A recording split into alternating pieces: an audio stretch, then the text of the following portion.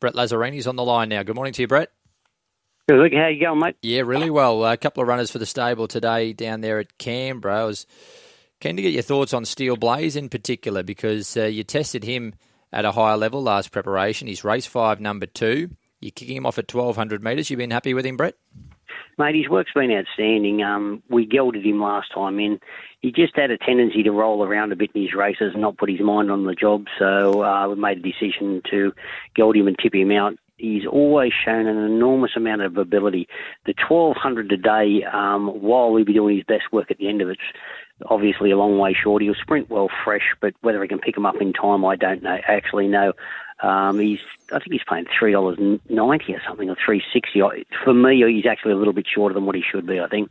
Yeah, fair enough, mate. You mentioned the gelding operation and the fact that you thought he might have been not 100% focused last preparation. Have you noticed a change in him there in that aspect, or has he made some improvement mentally already that you can see at home? Yeah, he definitely has. He's a lot easier to handle.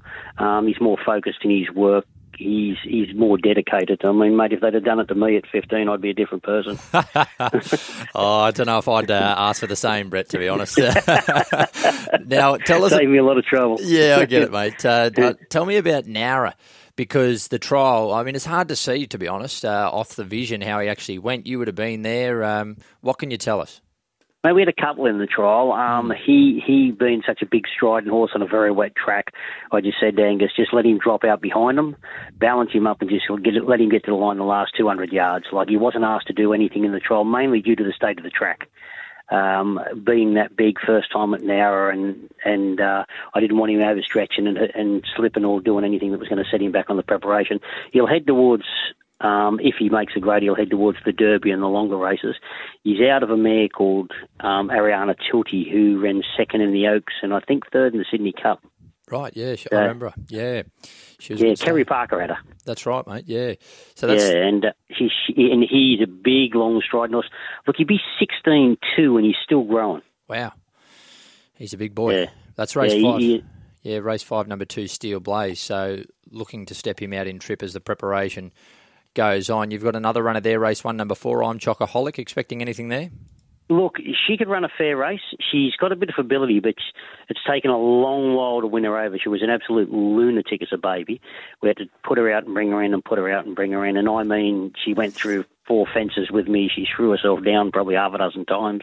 Went over in the barriers on me. It's taken a long while to spin her around. She could actually run a fair race today. The 1,000 metres will see her out, but she's the type of filly I think she'll just improve with age. Her half-sister, can't remember the name of it, Chrissy Muntz won a group race at 7-year-old. Okay. And it was the same sort of thing, just slow, mature and very skittish. But she's turned around the last few months, and she'll have the start today and go out for a spell, and hopefully she'll improve a bit as she goes. Well, good to catch up, mate, and if you need that operation done, I'll arrange it for you. A bit late now.